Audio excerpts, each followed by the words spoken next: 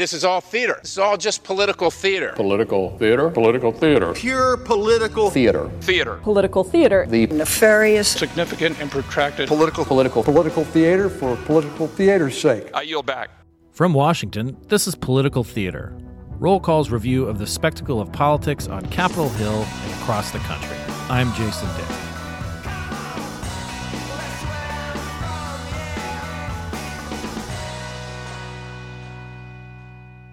Politics works in patterns. Elections happen on a regular basis. They tend to repeat themselves, except when they don't. Most of the time, for instance, presidents see their parties lose seats in midterm elections. It is, after all, when the voters can let the chief executive know what they think of him when he's not on the ballot. So, however the public feels about a president tends to be linked to the fate of that president's party. Unless something else happens. We might be in one of those outlier election cycles when politics doesn't always match up with how we expect it to. Roll Call's elections analyst Nathan Gonzalez makes it his business to make sense out of campaigns and elections, candidates and results. His latest piece in Roll Call, Biden on Pace to Buck History, is sort of a sequel to a column he wrote earlier this year for Roll Call. If history's a guide, Biden ain't getting any stronger. Nathan, the Steve Martin of political theater guests, welcome back to Political Theater. Thank you. Yeah, do I get a jacket or something when I reach a certain number of appearances? I need something to distinguish myself from the rest. Well, actually, it's funny you mentioned that because we do have some of those old Century 21 realtor jackets that they used to wear on Monday Night Football, and we'll have it shipped over to your house right after this because you're now on record-setting pace again. The Steve Martin, Alec Baldwin status for SNL hosting. Or maybe I should be. Well, that Happy Gilmore quote is gold jacket, green jacket, and you can look up the rest, I guess. For it, but that's all right. Happy to be here, Jason. It is good to have you back, and I thought that this is a good way to open up, if you will, back to school season. You have several kids that are back in school, and you're saying, thankfully, thank God, yes. But also, Congress is back in session at least for a few weeks before they hit the road again, probably for the rest of the election cycle.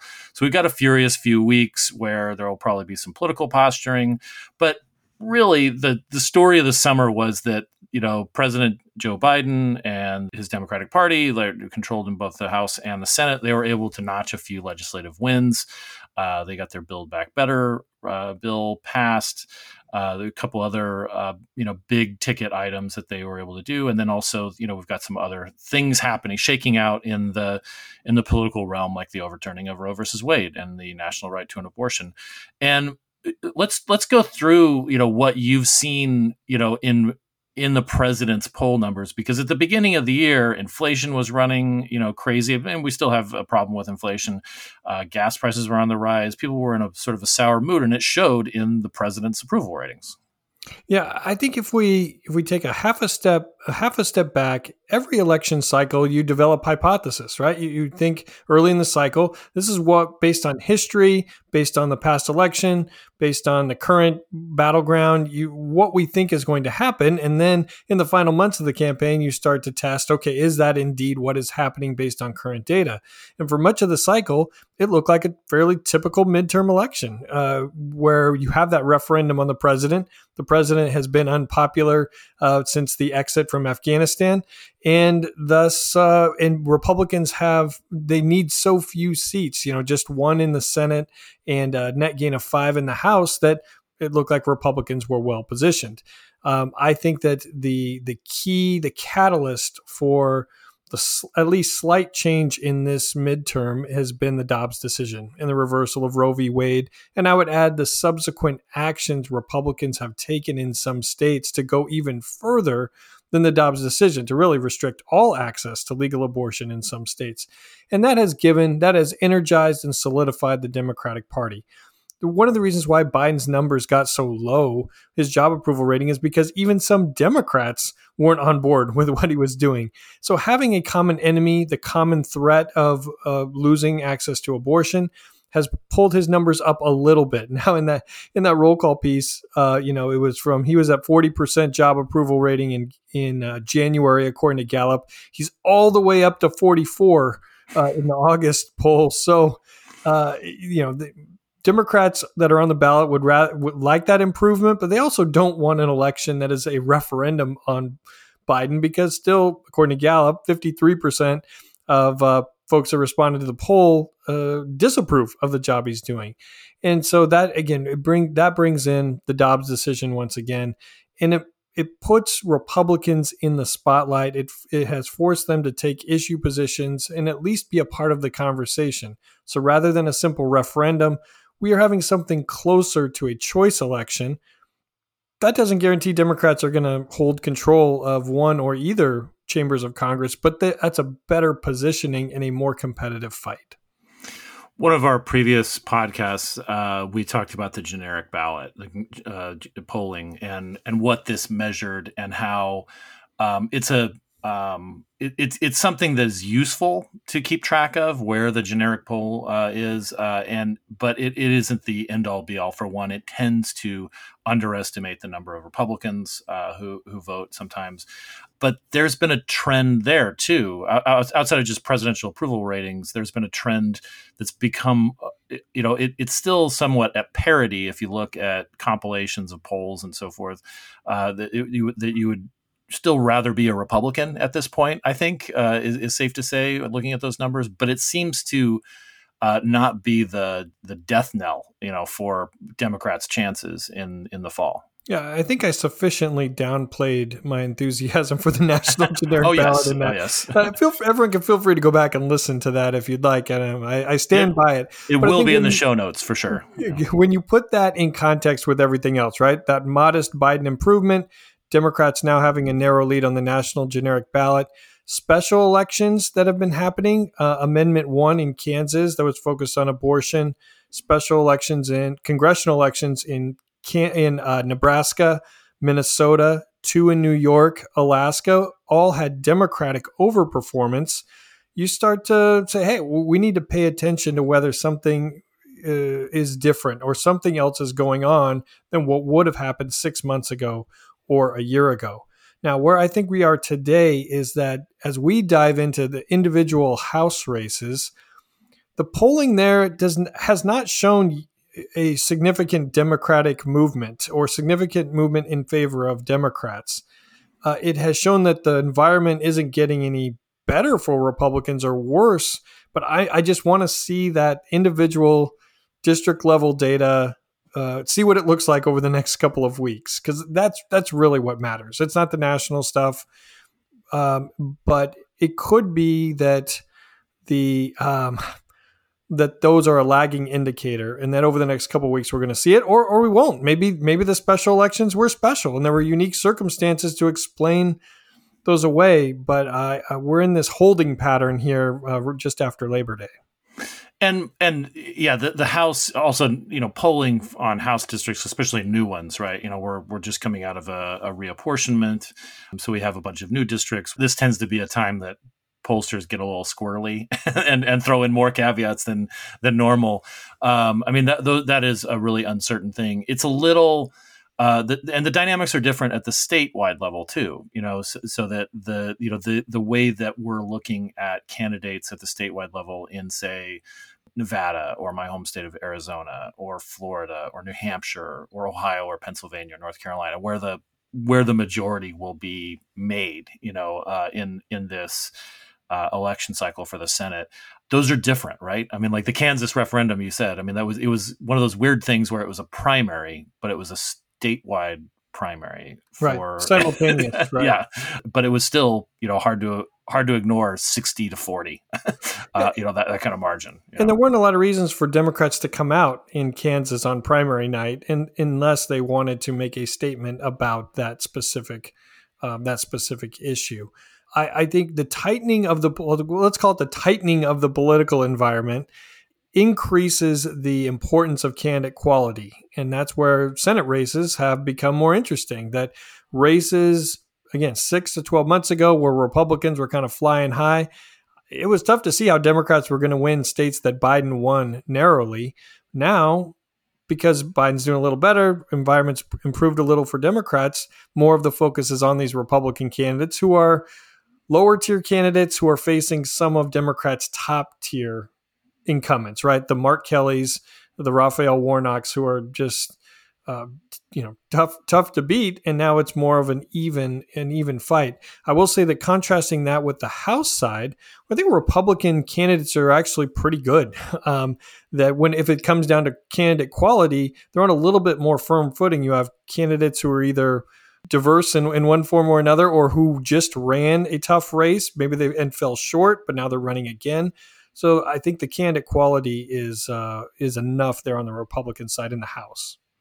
And if you're in the minority, as the Republicans are now, as we sort of have talked about at the top of the podcast here, you want the election cycle, a midterm election cycle, to be about your opponent, about a referendum on the president. I mean, that's the person who's on TV all the time. That's who takes the blame for things like the withdraw from Afghanistan or inflation. It's just easy, like the meme of thanks Biden, like I've seen that a lot. I mean, in traveling this summer, I saw on a lot of gas pumps, a caricature of Biden pointing at the gas price saying, I did that.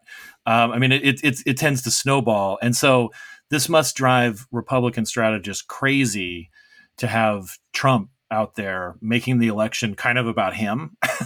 Yeah. I mean, I couldn't help but notice that, like in the in a release announcing an Ohio event, the word Republican did not appear from his Save America account or organization. It said like Donald Trump will be there to rally with the entire Ohio Trump ticket, not the Republican ticket. It was the Trump ticket, and that kind of splash is probably not what somebody like, say, Mitch McConnell would prefer right now.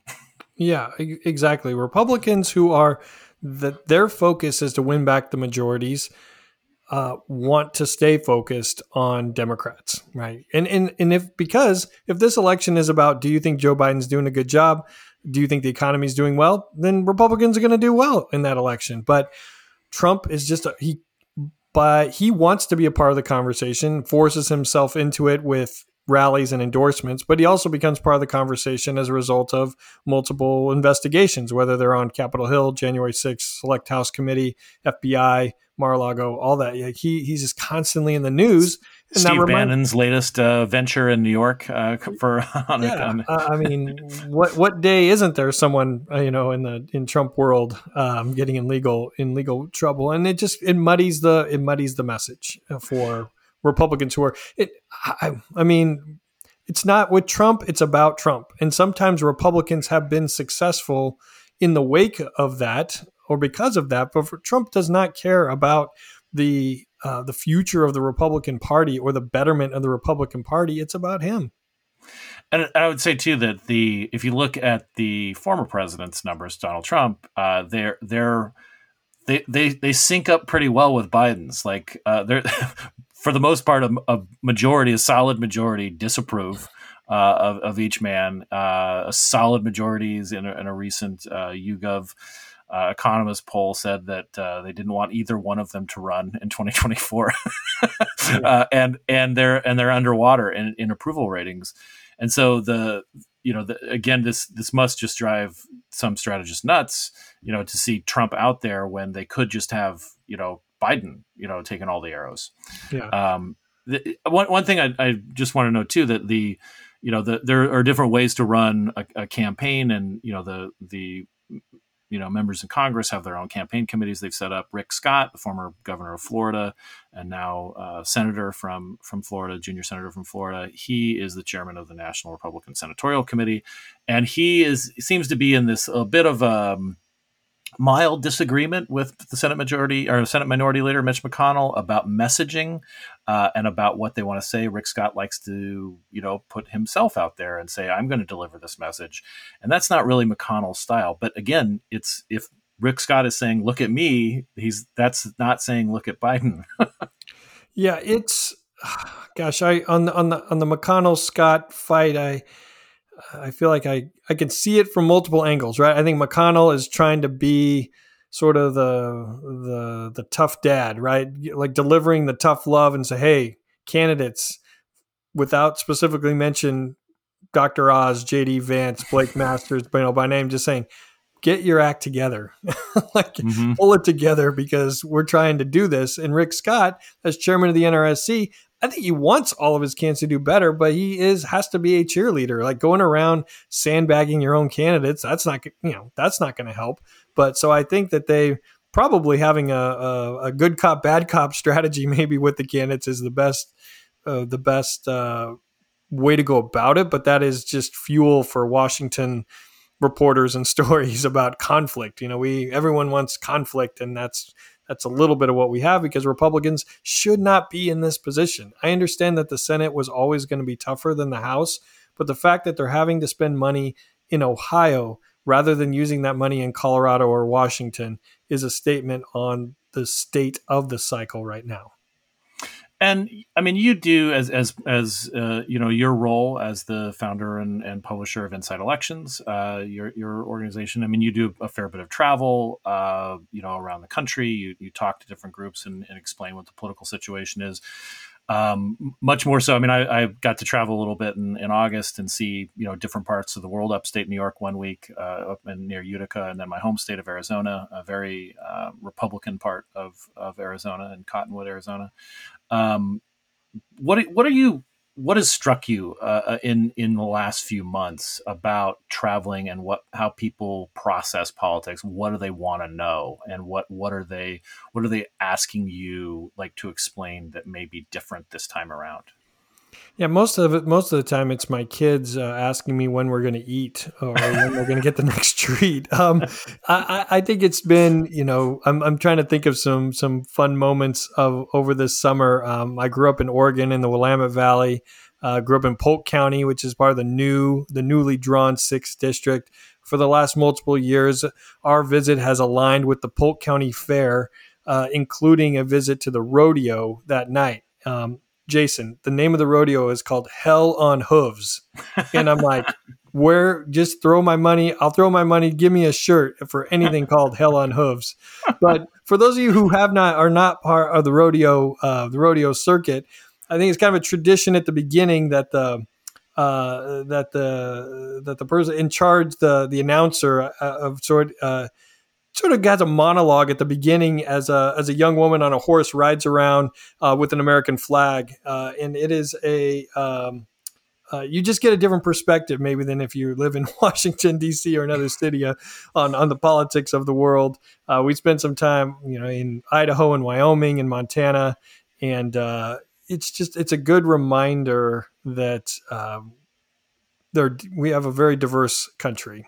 Yeah. And I think a lot of voters are really conflicted with, particularly independent voters are conflicted with the status quo is not working, right? The economy is struggling, crime, immigration, but also people don't want to necessarily go back to Trump, and they are uncomfortable with how far they think Republicans might go with regard to access to abortion, or maybe now we're talking more about same-sex marriage, that they're just uncomfortable with the alternative. And so they have a conflict there.